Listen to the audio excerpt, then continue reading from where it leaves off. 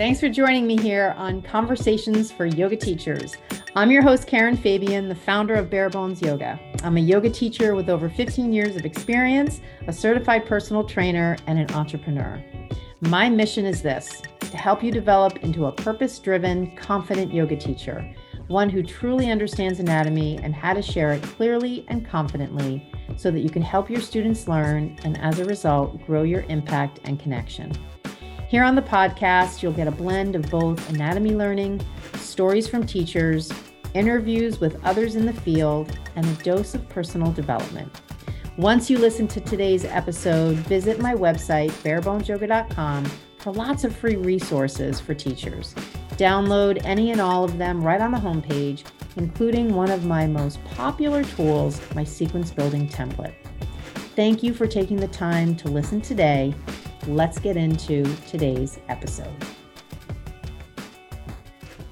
Hi, everybody. Welcome to Conversations for Yoga Teachers. I'm your host, Karen Fabian, and this is episode 170. So I'm recording this on Monday, December 6th, 2021, and today is going to be a really cool episode. I have a special guest coming on, and I'm going to tell you about her in a minute, and she is going to present on her area of expertise, which has never, ever been covered before on this podcast. And I'm super excited to bring you this topic. The first thing, though, that I want to share with you before we go into today's episode is I just want to remind you that this Saturday, December 11th, is my virtual year-end event called the Bare Bones Yoga Virtual Teacher Meetup. This is a completely free event. It's my end of the year event. I did one of these at the beginning of the year, and I wanted to end the year with a way for yoga teachers to get together, to hear from each other, to maybe do a little collaborative brainstorming and thinking, as well as give them an opportunity to invest in their health and wellness. So this is going to be a half day or so event that will give you a chance to practice yoga, practice meditation, do a little myofascial release, hear from some expert speakers on their areas of expertise. One is in Ayurvedic medicine, and the other speaker will be talking about making plans, goal setting, taking more charge of your life. Both of these teachers are super knowledgeable and highly energetic, and I really think you're going to love the information that they have to share. And so this event, like I said, totally free. And all you need to do to sign up for it is go to my website on the events page, and you'll see the link to join. You can also, I'll be posting about it all week on Instagram. So if it's easier for you to get the link on my Instagram post, you'll see it in my stories throughout the week. So that's the main thing I wanted to share with you. The other thing, just in closing for my intro before we launch into the interview episode part of today's episode, is, sometimes people ask me how they can support the podcast. And I didn't really want to set up a Patreon account. So I decided to create these really cool coffee mugs or tea. I'm a tea drinker. And I love how they came out. They have the logo of the podcast on them. And I always envision when people listen to the podcast, if they're not out walking or driving, maybe they're sitting having a cup of tea. And you can have it in a podcast mug. And the proceeds from the podcast mugs will go to support the podcast here and really just help with some of the production costs that go into bringing you this content. So if you're interested in buying a podcast mug, you'll have it for your tea or coffee as you hopefully relax and listen to each episode every week. You can get it right on my website. It's $12.99, and the podcast page has the link to purchase. It also has an image, a picture, so you can see what the podcast mug looks like.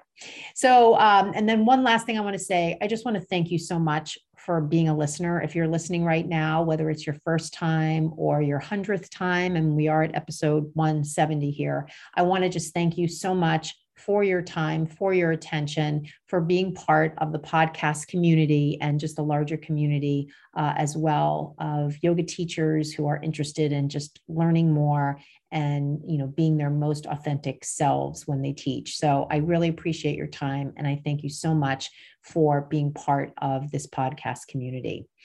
So as far as today's episode, let me tell you, you're in for a treat. I have had on my list of topics to cover here on the podcast pelvic health.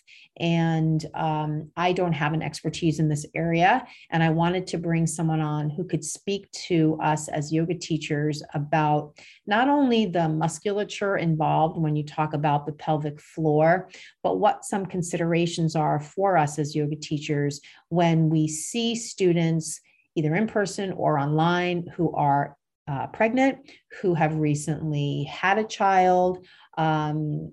Those are some considerations when you think of the application of this information.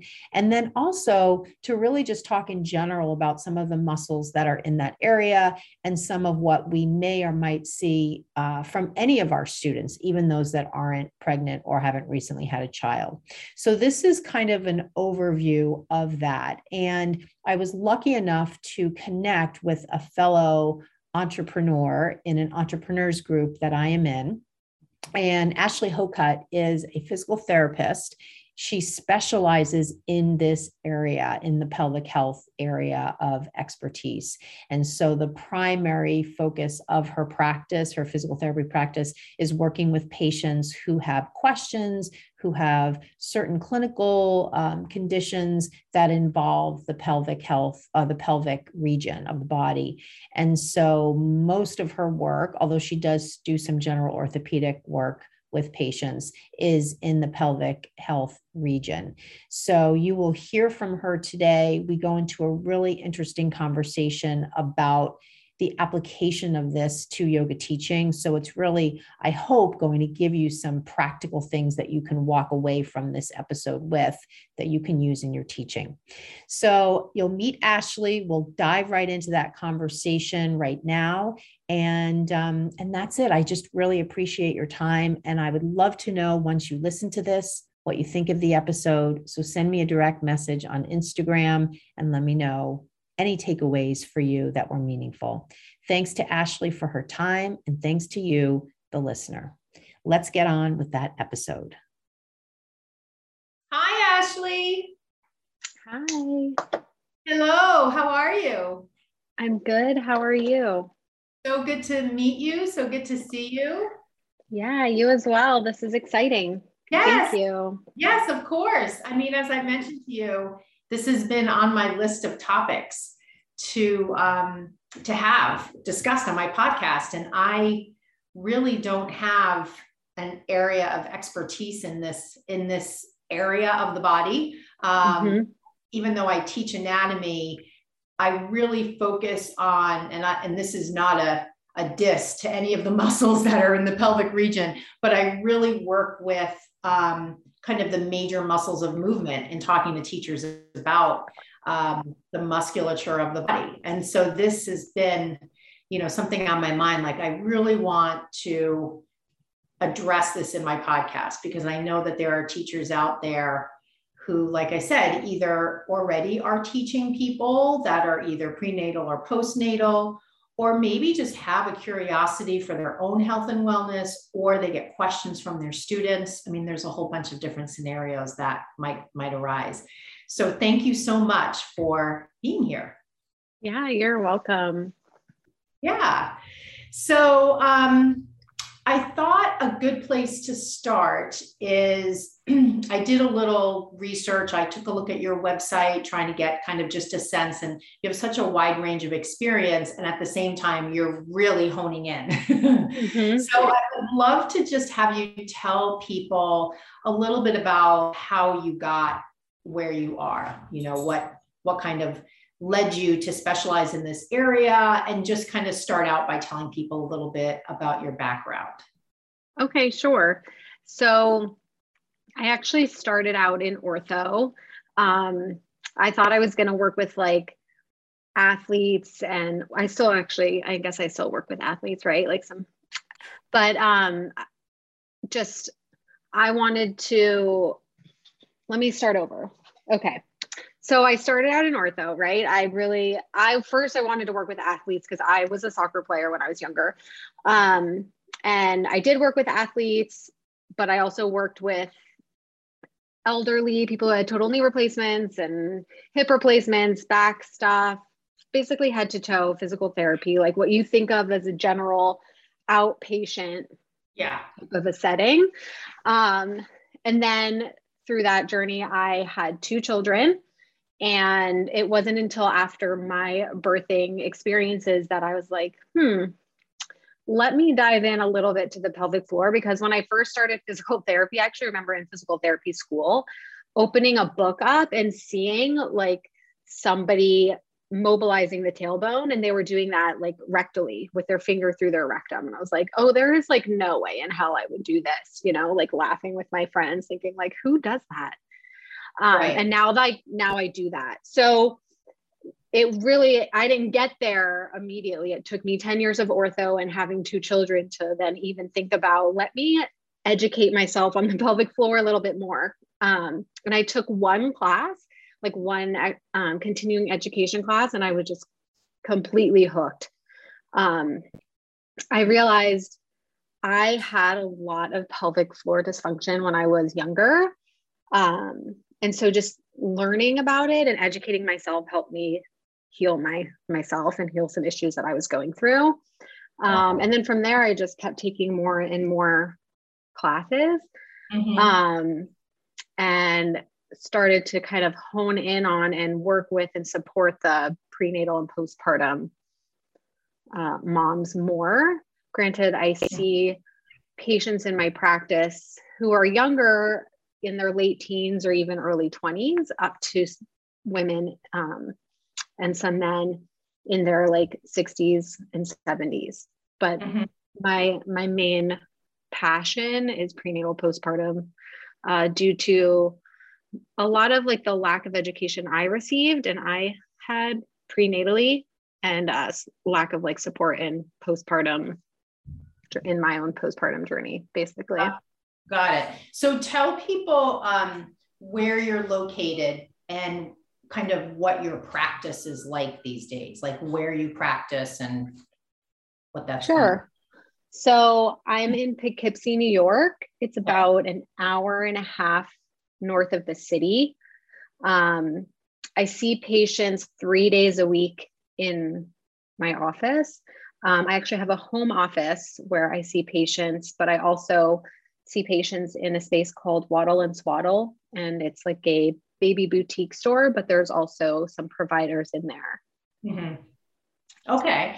And so between those 2 locations, you see primarily, you said women and some men, and the focus is primarily prenatal and postnatal for the most part? That is my main passion. But again, I'll see people who are like, some of the most common pelvic floor symptoms or complaints would be like leaking urine, whether it's with coughing, laughing, sneezing, which is like a stress incontinence, or they might leak like on their way to the bathroom, like they get an urge to pee and they're like having to run to the toilet and they might not make it, and that's an urge incontinence. Or issues with like urinary frequency, or urgency and not leaking, pelvic pain, pain with sex, back, hip, groin pain, that kind of stuff, and pelvic organ prolapse, which is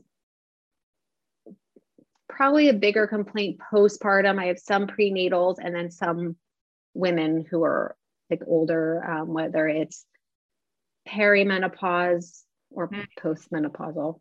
Got it. Now, are these folks who have seen a physician and have been referred to you, do they need to be referred by a physician so that you know? So some yes and some no. Every state is going to be different based on if they need a referral or not. Some have direct access. Some have direct access for a few sessions and then need a referral. So in New York State, it's direct access for a certain amount of sessions, or a certain amount of time before then asking for a referral, which can easily be done by just sending the evaluation to the doctor. But some are sent from the doctor, but a lot of them are actually just like they've done their own research, or a friend has told them, or they found out on like a Facebook group.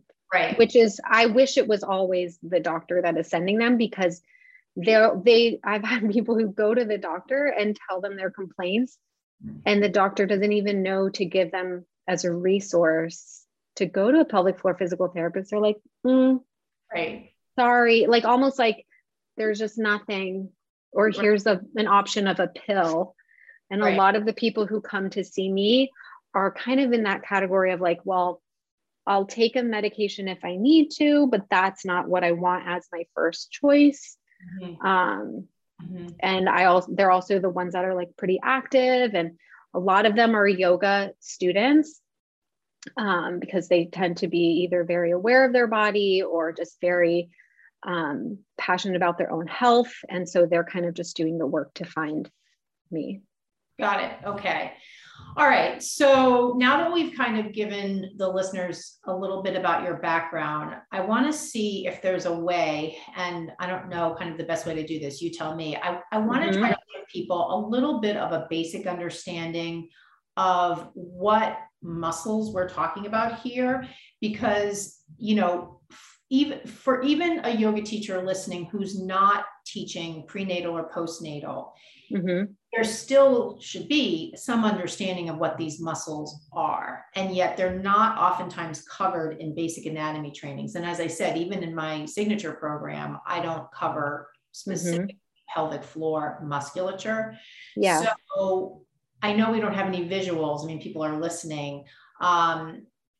Is there something muscle wise that, you know, you want to share with folks, or even like when you were mentioning something about the tailbone, something there, like anything that would give people maybe some of the fundamentals through the lens of, I'm going to be teaching yoga.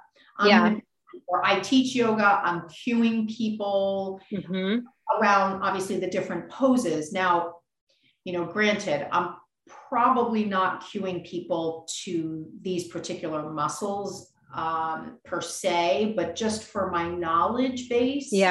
Anything that you think might be helpful to share with people? Yeah, sure. So I'll try to paint a picture of the pelvis so that people are aware of like where it is. And I'll just give a very basic anatomy 101 of the pelvic floor. So if you imagine your pelvis, the bottom, the base of your pelvis is going to be more of a like a diamond shape between your pubic bone, like the bottom of your pubic bone, your two sit bones, and your tailbone. I have a skeleton over here to my left, so I was going to say I could grab my pelvis, but the listeners can't see it. So if you just like say you're sitting down on a chair, you could probably feel your two sit bones. That's right on either side. And if you leaned forward, you'd feel maybe your pubic bone. And if you lean back, you'd feel your tailbone. So if we have that image, we can imagine inside all that is pelvic floor muscles. Now the pelvic floor muscles is actually is in 3 different layers. Okay. And so it's not just one muscle that does it all. 3 layers from superficial or from the outer surface, right? Like around the anus, around the vaginal opening, around the urethra, from the clitoris to the perineum, which is the perineum is the space between the vagina and the anus, from the sit bones to the perineum. So like all in there, we're going to say is like the first layer. Then you go a little bit deeper inward, and there's another layer of muscles that kind of go around the urethra and up and over the urethra. And again, from the sit bones to the perineum. The muscles around that are more superficial, I call like the closing muscles. They close the anus, they close the vagina, they close the urethra. Okay. And then the deeper layer, the third layer, is the lifting muscles, the levator muscles. So those muscles go from a deeper sense, like if you're now like in your mind, kind of moving deeper within the pelvis, they go from behind the pubic bone, around the vagina, around the anus, down to the tailbone and the sacrum in the back. Mm-hmm. And they kind of are a lot like in the walls deeper in, if that's making some sense to the listeners in your head. Like, does that kind of paint that picture a little bit? I'm wondering too, are there certain connections to other muscles that are more commonly known? Like, is there some kind of like anastomosis of sorts between like the psoas and one of these layers, or like the internal oblique? Like, is there some connection? Well, the internal oblique, is one of the hip rotator muscles. It rotates your hip outward. And that is part of the pelvic floor. Okay. You can access that internally. Mm-hmm. But also like your adductors, your inner thigh muscles attached to part of the pubic bone right next to the superficial layers. Yeah. The gluteus muscles are pretty big guys. They can help you access the pelvic floor muscles, the inner thighs, the gluteus muscles, your abdominal muscles, especially your lower abdominal, deeper, like transverse abdominis muscles. Like they have kind of like more of like a fascial connection to the pelvic floor, and when activated can create a lifting. And that's helpful because those are definitely muscles that not only I cover, but teachers probably have some familiarity with from their kind of general review of anatomy. One thing I'm thinking too, as you mentioned, like the transversus abdominis, I think sometimes there are some conversations in different yoga circles around core musculature and if pelvic floor musculature should be considered part of core muscles. What's your thought on that? Have you heard of that? I consider the pelvic floor part of your core muscles. Okay. I consider the glutes and glute medius part of your core. Like it really kind of depends. And I consider your diaphragm part of your core. It's kind of like I consider your core like the diaphragm at the top and the pelvic floor at the bottom. Oh, okay, cool. And like the abdominals in the front, and then your spinal muscles in the back. Yeah. The little ones like multifidi and stuff. I don't know how deep you go into it. Erector spinae. Yeah. Right. So it's kind of like a whole canister of muscles. But the reason I just brought glutes and glute medius in there is because they help stabilize your pelvis, especially if you're like on one leg and things. But right. And that idea, now that we've talked a little bit about musculature, the idea of pelvic stabilization is definitely something that is super relevant to yoga teaching, because in different shapes, there's, sort of the alignment of the shape that comes with a certain pelvic position. And then there's all the variations we see. And sometimes we don't know why students are showing up the way they are with certain variations. And I wonder, are there certain pelvic floor muscle issues that can affect stabilization of the pelvis, or maybe create an anterior tip or a posterior tip that you might see in someone when they practice? And you might not think, oh, it could be that. Not that you're going to approach the person and say, hey, do you think you have a pelvic floor instability with this particular muscle? But just in broadening people's appreciation for why students might show up in a particular posture the way they do, broadening their understanding of a why beyond just these gross motor movement muscles like psoas and rectus abdominis and things like that. So when you talk about pelvic stability, how do these core muscles these pelvic floor muscles contribute to that? So the first thing that comes to mind is like the posterior pelvic tilt, because I feel like that's talked about a lot. It's like tuck, tuck, tuck, tuck, tuck, tuck, tuck. And that, okay, that's great. Maybe that helps some people activate their deeper abdominal muscles, right? But it is a position that puts the pelvic floor muscles in a shortened, tighter position. That makes sense. Because if you tuck your pelvis, like you're tucking your sit bones backward, or your tailbone is tucking under.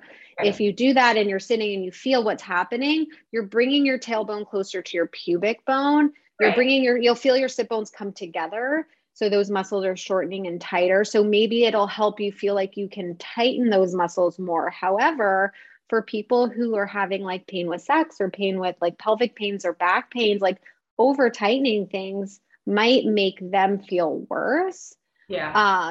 So they might present with tightness in their pelvic floor already.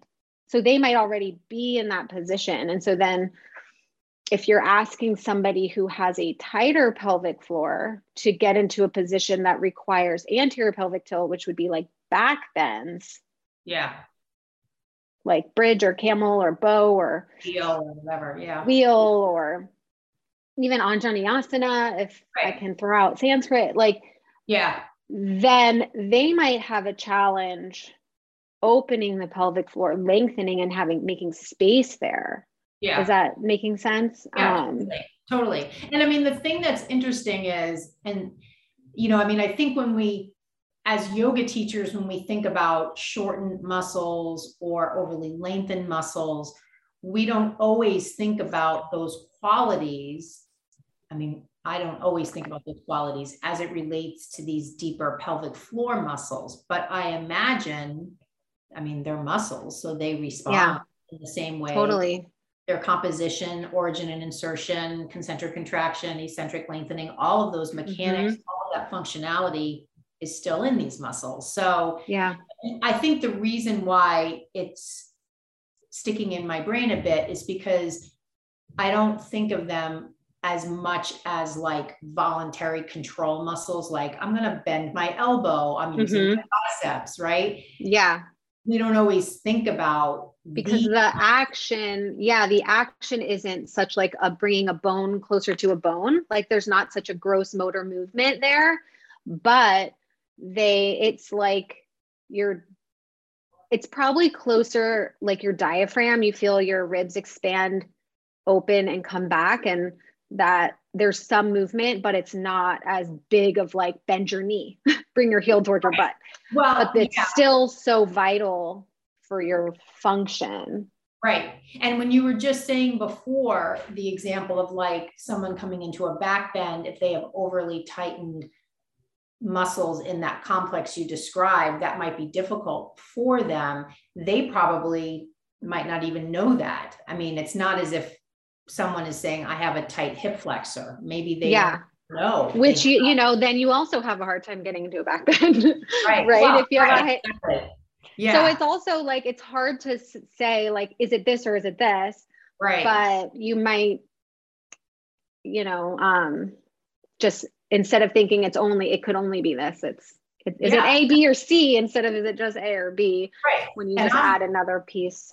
Absolutely. And I'm always about, broadening people's understanding from like the cookie cutter approach to appreciating the body as a system. Even when you mentioned fascial connections before, I mean, there's the fascia and the muscle, right? So I can look at them separate, even though they are so intertwined, literally. So I totally get that. So one of the things that I'm curious about, and you would be the perfect person to ask this of, is when, as yoga teachers, we see people in our classes. Let's say you're a yoga teacher, you don't specialize in pre or postnatal, and you have someone come to class who is pregnant, and they are visibly pregnant, they are a practicing student versus a brand new student who decided for some reason to try yoga for the first time when they're pregnant. What are some considerations, like I'm thinking muscular considerations or movement considerations for that student, given what the body's musculature in this region of the body is doing to prepare for birth? Okay. So not necessarily like what they should or shouldn't do, right? Like just more anything that you want to, because this is a real situation that happens. Yeah. Totally. And now it's probably happening more online in class versus in That's person. true. So you have that added challenge of you're not even in the room with the person. Now, granted, I know from my years of experience in teaching, if you have someone come to class, you don't know them, they will typically say, you don't need to worry about me. I've been practicing for a while. I know what to do and not do. Yeah. Not everybody always has that agency of body. And sometimes they might say, you know, hey, what do you think I should, like, I don't know. So anything that comes to mind for you. So what I would say is, like, if they've been practicing for a while and they know their body, and you first, you know, would make sure you say, if you're not comfortable with anything, please ask. I can provide a modification, right? Things like that. So depending on where they are in their pregnancy, if they're not going to be laying on their stomach, right, prone for certain things, they could probably do it inside lying or in tabletop or something like that. So having variations for them for, you know, instead of on their belly. Something that kind of I don't understand with the prenatal yoga world is they tell moms they can't twist. And I don't believe that. I don't fully believe that. I do agree with, you're not going to do like a closed twist, like an awkward bind, so to say, right? Like if you were in high lunge, you're not going to lean, you're not going to turn towards the right leg and bind, because you just don't have the space at a certain time, right? It's really about, like, you're losing space versus you're going to injure yourself unless someone's forcing beyond where they should be going, and nobody should be doing that anyways. So, but they should be able to do other twists and rotations, because imagine, like, they have another kid in the back of their car, they're turning back and throwing crap like toys and food at their other toddler, you know, like, here you go, like, all during the day. And when they're not mindful, they're twisting. So why are we telling moms in a yoga class, when they're being mindful, to not twist? Spinal rotation is so helpful in, like, as part of your movement, you know? So I would say not being scared to allow them to twist, but letting them know, like, you might not be able to go as far as you used to because your belly is growing, and you won't have the space. There's no forcing it, you know, not barging through a barrier, but listening to your body. Yeah, I love that. I think, you know, this is, again, I mean, part of my whole philosophy in teaching anatomy to teachers is understand the why behind the cue you're giving. And don't just pick up a cue that you heard and maybe, or maybe not, wonder the why behind it, but then use it, because then you're disempowering yourself. And you may not be giving the best information to somebody. And I love what you said about the functional movement, like activities of daily living part, because if it is something we do in daily living that isn't unsafe, why would we then, in the context of a yoga class, make that movement unsafe? You'd want to make that movement familiar so that the body is acclimated to doing it. Totally. Yeah, 100%. Yeah. So, okay. So all right. So that's that. Go ahead. I could go on about the whole prenatal thing. The other thing is, like, making sure you're not only teaching prenatal moms to tighten and squeeze and Kegel. Like, it's not always tight, because for birthing, we need to open, release, and go the opposite way. And what I see from a lot of patients that come to me who do prenatal yoga, they've never been taught to release and let go. It's always about tightening. So they're doing like 1,000 posterior pelvic tilts. In every pose, they're posterior pelvic tilting, and they're like not doing back bends and hip openers and like other things. Right. Like, why are we not lengthening the hip flexors? Why are we not opening the inner thighs and stretching that? Why are we only doing squats and Kegels? So yeah, I would definitely say to make sure it's balanced. Yeah. Yeah. Now, what about external rotation? Is there some issue with that? I mean, given my very limited understanding, is something to do with the release of certain hormones to make things a little bit looser so that the baby can come out? Does that mean there are certain hip mobility concerns that teachers should have? I personally believe that no. Okay. I teach all my prenatal moms to be able to both externally rotate and open their hips, but also internally. Because when you externally open your hips, you're opening the top part of your pelvis by the crests of your pelvis, right? The iliac crest. And then when you internally rotate, you're actually opening your sit bones and making space down there. Right. And so in terms of birthing, you need both to have good mobility because you want the baby to get in the best birthing position.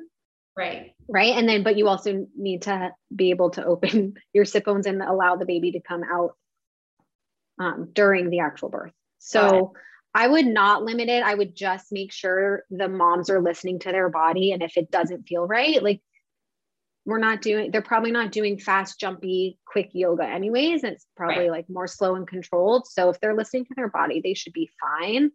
Mm-hmm. I think that it's less the hormones like loosening things up and giving more like ligamentous laxity. I think it's less that and more the patient not fully able to connect to their muscles well in their new body alignment / posturing due to the change of their center of gravity and things like that. So even just having them practice finding like their center of gravity and like Tadasana is so helpful. Mm-hmm. Mm-hmm. Does that make sense? Because it's kind of a moving target as they progress in their pregnancy. That positioning to find that center of gravity will change. What about after someone has a baby? I have, again, had limited experience with this, but I do remember I had a student who there was something about a separation that sometimes happens between the rectus abdominis. Yeah, the diastasis. Yes. Other than that, I don't know, but are there considerations for students who come to you and say, oh, by the way, I just had a baby 2 months ago or something?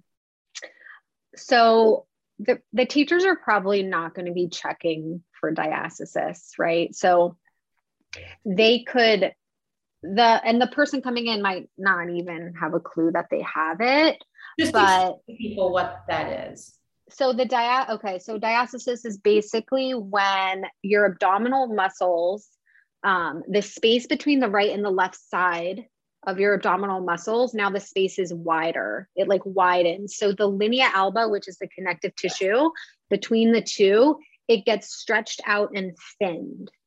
Okay. So it's not like a hole it's not a hole. It's a separation or a widening. A hernia is an actual opening and a hole. So there is a difference. Hernias cannot be healed with physical therapy or strengthening or whatever. It's going to still be present. That's a surgical intervention.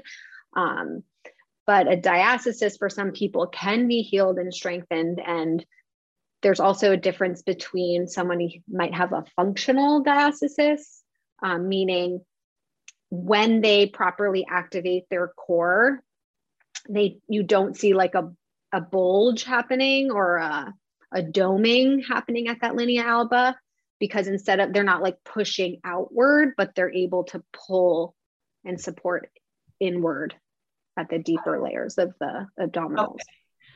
All right. So I do remember in this one scenario, the person actually told me that she had that, or she just was operated on for it. But why don't we just kind of tackle this from the perspective of, in general, when people do come to class who have recently had a child? Yeah. Things to consider. So their core system has been disrupted at the pelvic floor and the abdominal region, right? Whether they had a C-section or a vaginal birth, because even just carrying a baby puts a lot of pressure on. So they're still figuring out how to move in their body. So considerations would be like giving them, if they're in like a general class, giving them modifications that are more basic than you'd probably think that they might need even if they've been practicing up until the day that they birth. Even if they're doing plank the day before they birth, if they're just coming back postpartum 2 months, they're probably not planking it right now. Right. Put your knees down. They're probably going to be in tabletop and working on just connecting their breath to their core plus their pelvic floor. So I typically would cue people on the exhale to engage their pelvic floor and their core, because the diaphragm helps them engage these muscles. Got it. Okay. So for example, if other people are planking, you maybe are saying like, drop the knees, get in tabletop and work on this. If they're on their back and other people are doing boat pose, maybe they're holding their legs and their toes are still down and they're just working on breathing and pulling in the muscles and not, and just staying there with their toes still on the ground. Right. That makes sense. I don't know if this is good consideration. I'm trying to give like real life examples. Yeah, no, that's good. I mean, I kind of think after any, these are kind of, that you're just kind of getting, especially if you had like an open appendectomy or something in the core. It's so central to everything. But yeah, keep going. What else were you thinking? So another thing is like back bends, right? Require eccentric control of your abdominal muscles because they're lengthening, but they still have to be strong. Otherwise, you're just going to like fall back and hurt your back. Like you have to control that movement. So they might not be doing something like camel pose, but they could do like sideline boat pose or I'm sorry, bow pose, sideline. Like they're still back bending. Back bends are still okay. Up dog is still great. Like it's actually nice to lengthen the abdominals. Prenatal and postpartum. I don't know why people don't do that. And they're like, I stopped up dog because I was like, my belly, I'm like, your belly's growing, help it, help stretch. Like, why would we think like I need my hamstring needs like to be longer for whatever. So I'm just going to stop stretching it because it's already like doing its, I don't know. I don't understand that concept. It's like your belly is growing, help it grow, do your back, do the things that straight, like lengthen your abdominals. But a big piece that I see missing prenatal and postpartum is the side body, is like lengthen the side body, right? Does that make sense? Like from your pelvis to your rib cage. That helps take pressure off of the low back. And it helps the back open, the spine open in the back so that then they can better control from the front, like better engage the abdominals. Yeah. That makes sense. Like, no, I love that. And I love variation of bow sideline because it's a cool way to kind of take the posture and just tip it.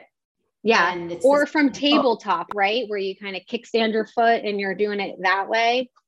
Maybe they can do it that way. Yeah, for sure. But cool. But things where you're even in standing, and you do like you back bend a little bit, inhale, arms up. You're doing sun salutations and you give a little back bend in that part. Like that is where sometimes people will dome or bulge if they have diastasis because they don't have control eccentrically of those muscles. Doesn't mean they can't ever do it, but newer postpartum or even, later in pregnancy, that might be something that people modify. Right. Got it. That's all really helpful. So now that we've covered kind of the yoga piece, I'm trying to think, are there some things that you want to share with listeners about, especially if someone's listening who wants to get more information from you to learn about, maybe not for them as a patient, but more to learn about this for yoga teaching? Is there anything that you offer that would educate people outside of patient-centered type education? That's a good question. Soon. How about that? No, if well, I say, I can certainly think of things where we could collaborate and I could have you come to an event that I'm doing, a virtual type thing. You could give like a master class. Yeah, exactly. Master class. Yeah, I love that because it is, and it's a huge part that's missing. I mean, I'm a yoga teacher. I've gone through 500 hours yoga teacher training. And did we go over the anatomy and the function and everything of the pelvic floor? No. Because there's so much stuff. It's not just yoga poses. It's like philosophy and all the things, to kind of gather. But it is part of your body, right? So I'd love to do that. I'd be happy to do that with you for your listeners. And if people are interested, send me an email, like reach out and let me know, like you'd like to learn more, and I'll just put something together for you guys. I can create a simple masterclass. It's like, we can go over different yoga poses and just what's working here when you're in this pose, is this when you relax? Is this when you strengthen? Is this when how do you breathe to help you get into this pose, or different things like that. Right. Because I think that would be great. I just want to, I can't see the time because I'm too far away from my computer. Yeah, we're good. It's only 2:08. Okay, good. So one thing that I'm thinking as we're talking is, are there general, I know this is probably going to be a little hard to say generally, but there's so much information out there about general health and wellness. And when we boil it down to even just yoga practitioners or, yoga practice or exercise, kind of in the exercise science kind of personal training space. But all of what we're talking about muscle wise doesn't always, if ever, get really covered in any of that information. It's not like people are really often sharing, how can you keep these muscles healthy?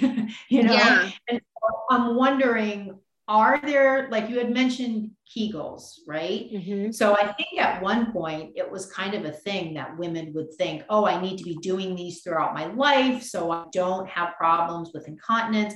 Mm-hmm. Are there certain things that, I'm saying women, but you do say you have some male clients. So I guess let's just say women just as a start. Are there some things that women should do to address pelvic health when we just look at it through the lens of the muscles?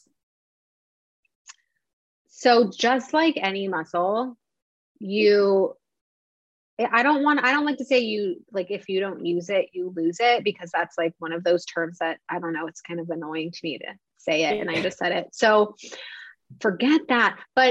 But really, like, if you don't use it, you might lose awareness of it. It's not like you lose, like, it doesn't just necessarily atrophy, because it's working without you knowing as well. Right. That's why I said, I don't want to say you just lose it, but you might lose awareness of it. Right.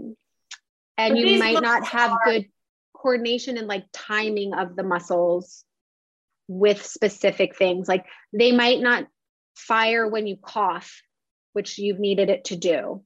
Does that make sense? Right.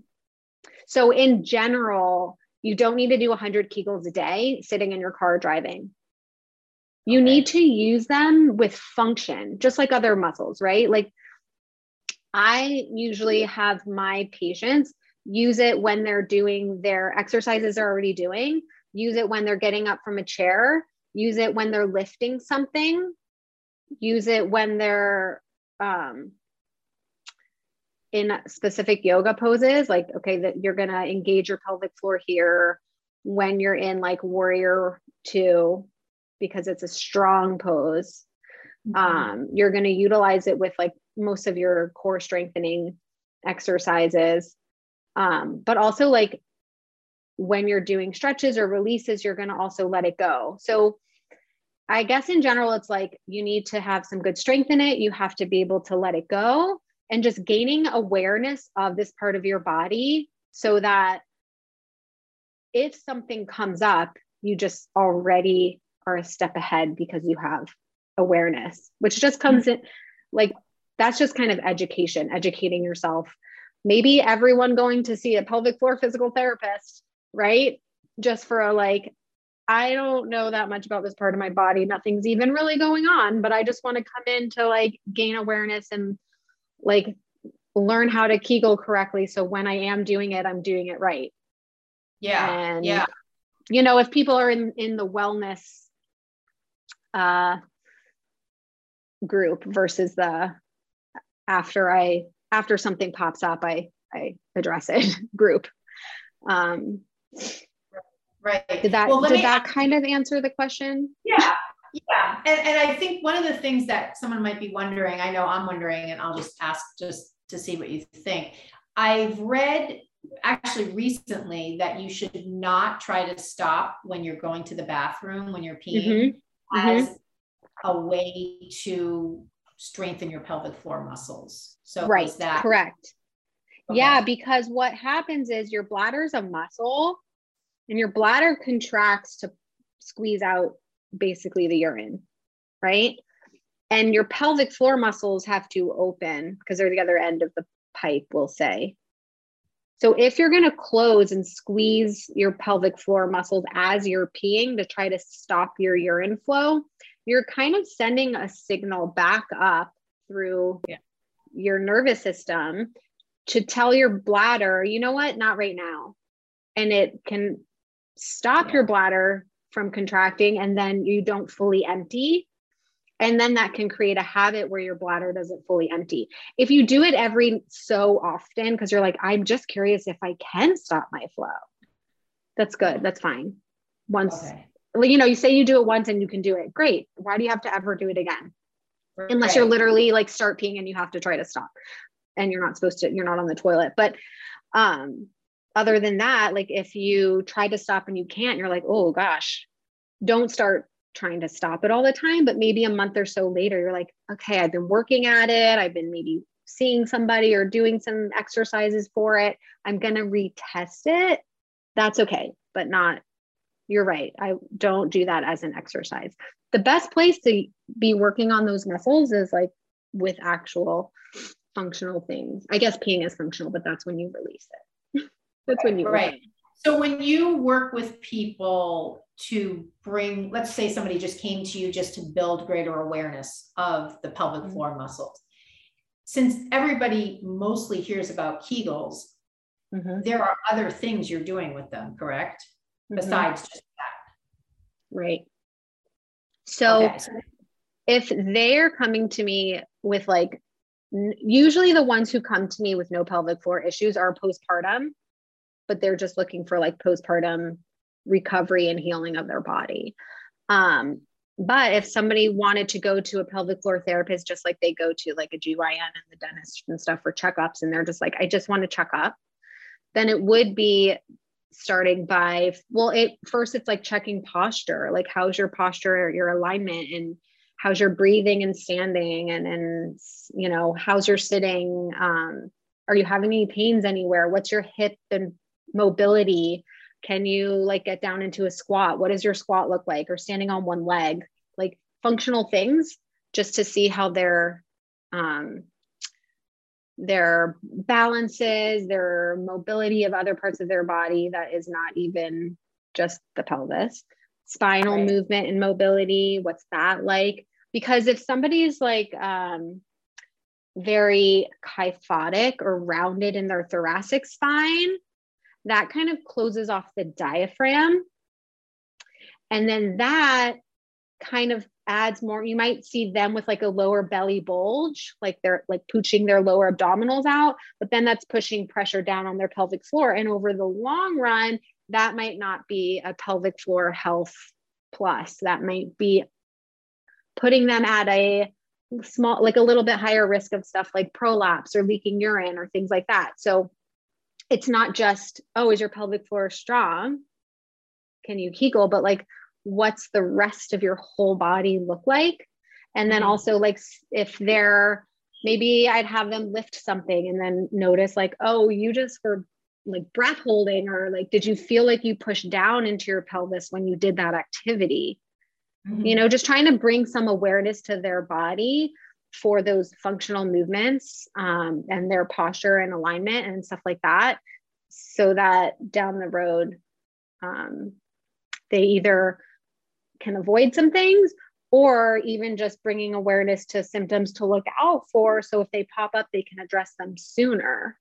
Because sometimes people don't even know there's an issue, or they don't think there's help for it. They know there's an issue, they just don't know there's help for it. So to just be like, these are some things that just, if these things happen, call me back, or right. If that makes sense. If you're leaking urine, or if you're feeling pressure in your pelvis, or you feel like you can't keep a tampon in, they're falling out, or you're having pain with sex, or you're feeling constipated, like.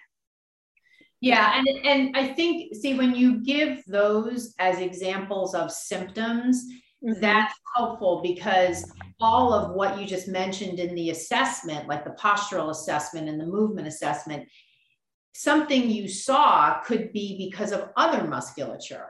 So yeah, it sounds like it has to be kind of a match between symptoms they might be having and those postural red flags. And you're like, oh, this is going to be something in these.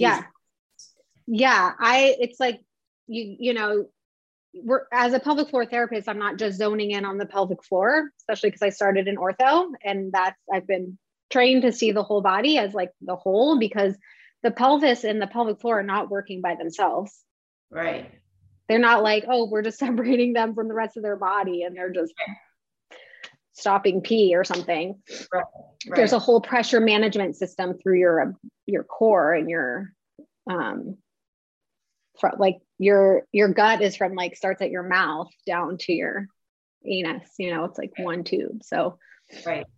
Yeah. And when you described it in the beginning, I almost saw it, like you said, almost like that whole perimeter, and then the between. So yeah, it's definitely, but I could see if someone is having symptoms, you can hone in if the symptoms are potentially related to these muscles, then you kind of like, so it's not some of these bigger muscles that we tend to consider gross motor movement muscles. It's probably something in this area. Yeah. And sometimes it's like the chicken or the egg thing.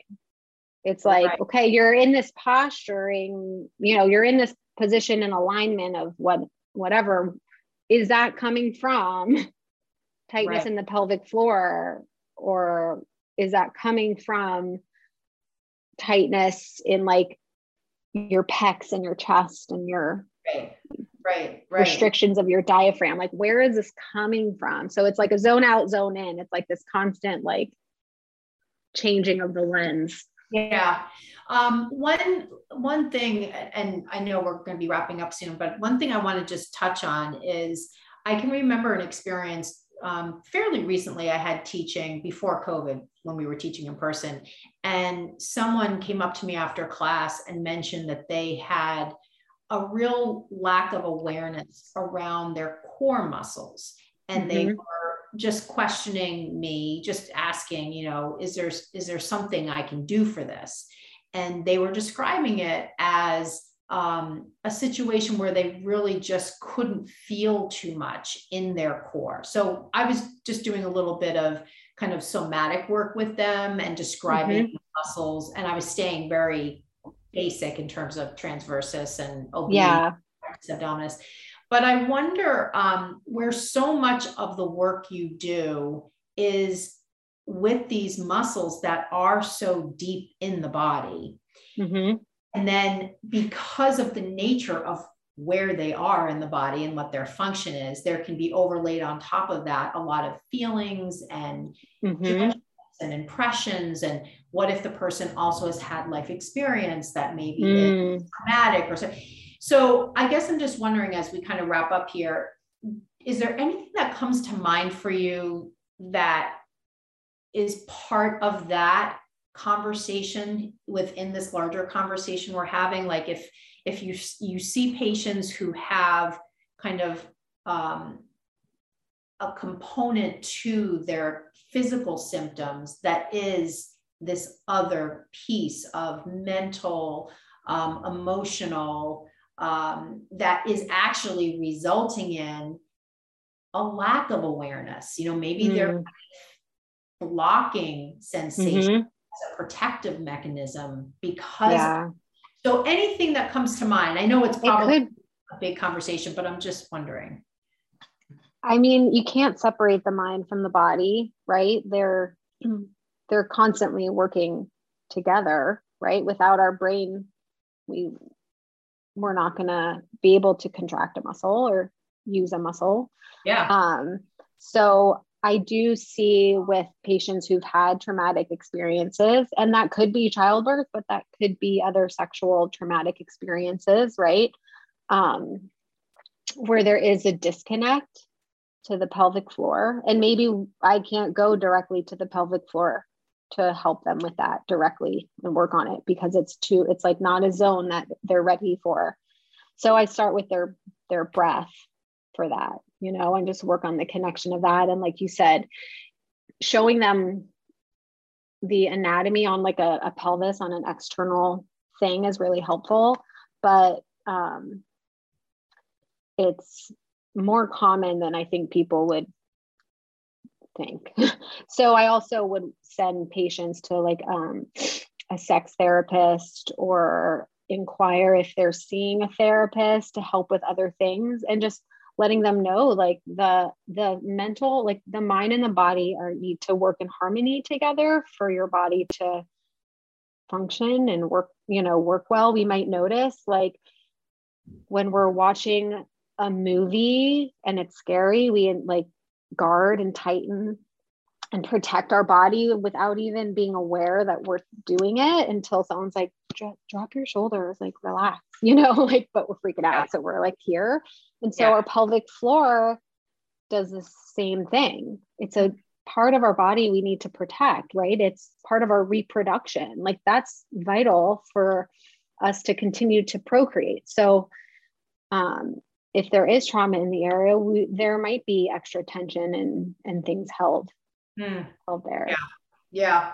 And I think obviously it's outside the scope of our practice as yoga teachers to address that directly. Mm-hmm. I think that we could, we could be in a scenario where a student is saying, just in the context of a yoga pose or a yoga practice, I don't really feel my core muscles working, so that's helpful to kind of, again, it's just, even though it's outside our scope of practice, it's a recognition of a whole other set of factors that play that I think it's helpful for teachers to know and to at least have that it's a pause. Yeah. Cause sometimes people don't feel muscles working because they're weaker. And when things are weaker, we don't like feel them until they get stronger. Right. So maybe they're just not in the right pose for them, or they need like to change their alignment to better activate and engage those muscles. Maybe they need more of a neutral position because that's like I want to say easier, more foundational way, like place to be to activate the core. Right. But if like you're trying all these things with them, you're like, okay, let's try this in a different position, or let's try to work your breath with your core, or let's almost like isometrically have you do it where you're, for example, I'm trying to think of a yoga pose where you would do that. Like, so you're in tabletop and you have them try to like actively, without moving, bring their hands towards their knees, like that kind of thing, but not actually doing it, but like that. And they're like, yeah, I still don't feel it, and all these things you're trying, they're still not feeling it. Maybe there is more of a mental or emotional component and there's a block there. Yeah. And that is where, if it's a student that maybe someone's really comfortable with, they've been around for a long time, the student feels comfortable like bringing it up. Maybe the teacher feels comfortable suggesting a resource to them of therapy, but maybe they don't feel comfortable, like that's not their place to even offer that as a suggestion. But just being aware that they could also just say, sometimes other students that I've seen this with have had there's like a block, or they could just go into a general, like sometimes there's like an emotional or a mental block, and it's hard to feel that. And that might trigger the student to be like, oh, you know what? I don't know. Yeah. No, I think it's I think even just saying on the level of awareness, raising our awareness to this being a contributing factor is a good Mm-hmm. thing. Because, it's like, it's one thing to say the body is a system versus just, oh, you're pointing to that part of your hip. It must be the blah, blah, blah muscle, Mm-hmm. and then the other layer of adding that mind body connection and the factors that influence that. And certainly life experience falls into that category, along with basic things like, have you had open abdominal surgery at one point? Mm-hmm. That might be why you lack awareness there. It might just Mm-hmm. of scar tissue and blah, blah, blah. Oh yeah, totally. But no, I think that's all good. So one thing I'm just thinking as we're talking, especially since we're obviously virtual, do you see all your patients in person, or do you do any virtual consulting with people? I do both. So Okay. I do virtual and in person. The virtual, if they are in state, so it gets the whole virtual because it's physical therapy and it's medical. Right. When I go virtual, it's less diagnostic, so to say, and more general of like educational and general. And like I can virtually see someone's posture and give suggestions and things like that. But I can't like give a diagnosis of, oh, you have prolapse, or, oh, you have a tight pelvic floor, because without actually assessing it, I can't make that assumption. But I'm just thinking, just as people are listening, if they wanted to reach out to you for their mm-hmm. health and wellness concerns, it sounds like they could at least have a general consult with you. Yeah. And there's so much to gain from that. It's it's so great. Yeah. No, I think this whole, like I said, it's been on my radar. I'm so glad that we connected as we did. And it's perfect topic. And I love the way you went into a lot of yoga teaching specific stuff. Mm-hmm. And then as well, we had an opportunity to talk about general health and wellness, just having more agency over your body, being more responsible for your body, being more aware of your body, especially as a woman, as you age, all the changes that happen, and not being afraid of those things, and just being like, okay, let me just get more info. And I think for some listeners, even knowing that physical therapists can even specialize in this area is kind of be like, wow, I was just thinking my OBGYN, and when I go for my annual, they might ask me a couple of questions as part of that. And for the whole rest of the year, I'm not thinking about these muscles at all. So I love that this is your focus. So that's great. So tell the listeners, as we kind of button this up, tell people how they can find you. I don't know if you do social media for this area of focus, or if it's your professional website, which I found and I will include in the show notes. Go ahead, tell them. They can find me. So you guys can find me on Instagram. I hang out there more often than the Facebook, but it is at Ashley Hocutt. So I'll spell that out for your listeners. ASHLEYHOCUTT.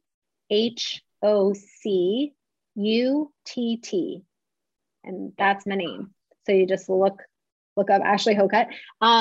I'm happy to either answer you in the DMs there, or if you want to send me an email, my email is ashley@bluedoorpt.com. And bluedoorpt.com is also my website. So there's a bunch of information there. And I think there's like a spot you can reach out through my website too.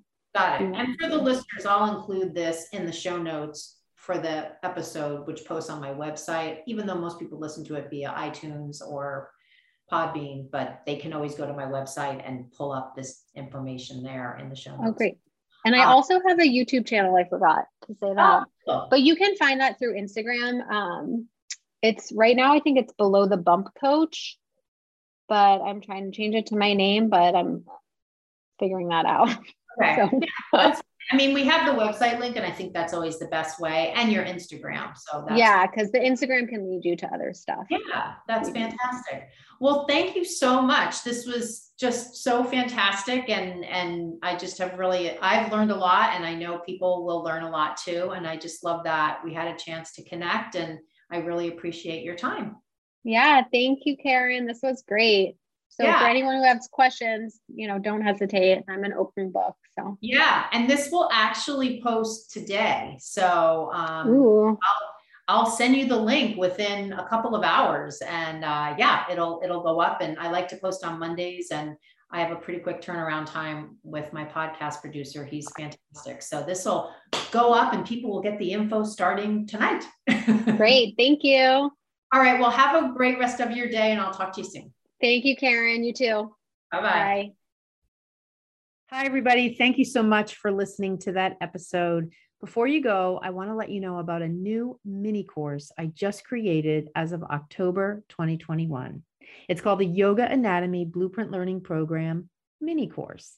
It's essentially an introductory version to my signature program that teaches you anatomy so that you grow your confidence in sharing cues and sequences and in all those conversations you have with your students. If you're like some of the yoga teachers I speak to, you might feel as if you don't have the time to do my full program.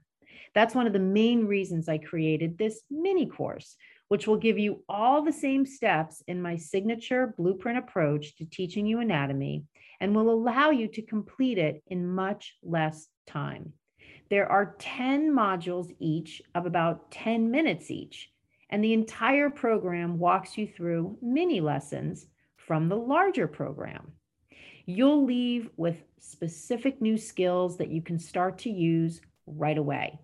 You may also leave with a keen interest in enrolling in the larger program because your curiosity and confidence have been stoked.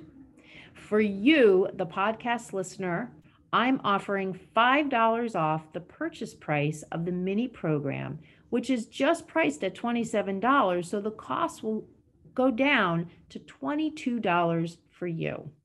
Once you complete the mini course, you'll see in the next steps section how to get a $50 credit to put towards the larger program should you decide to invest in that in the future.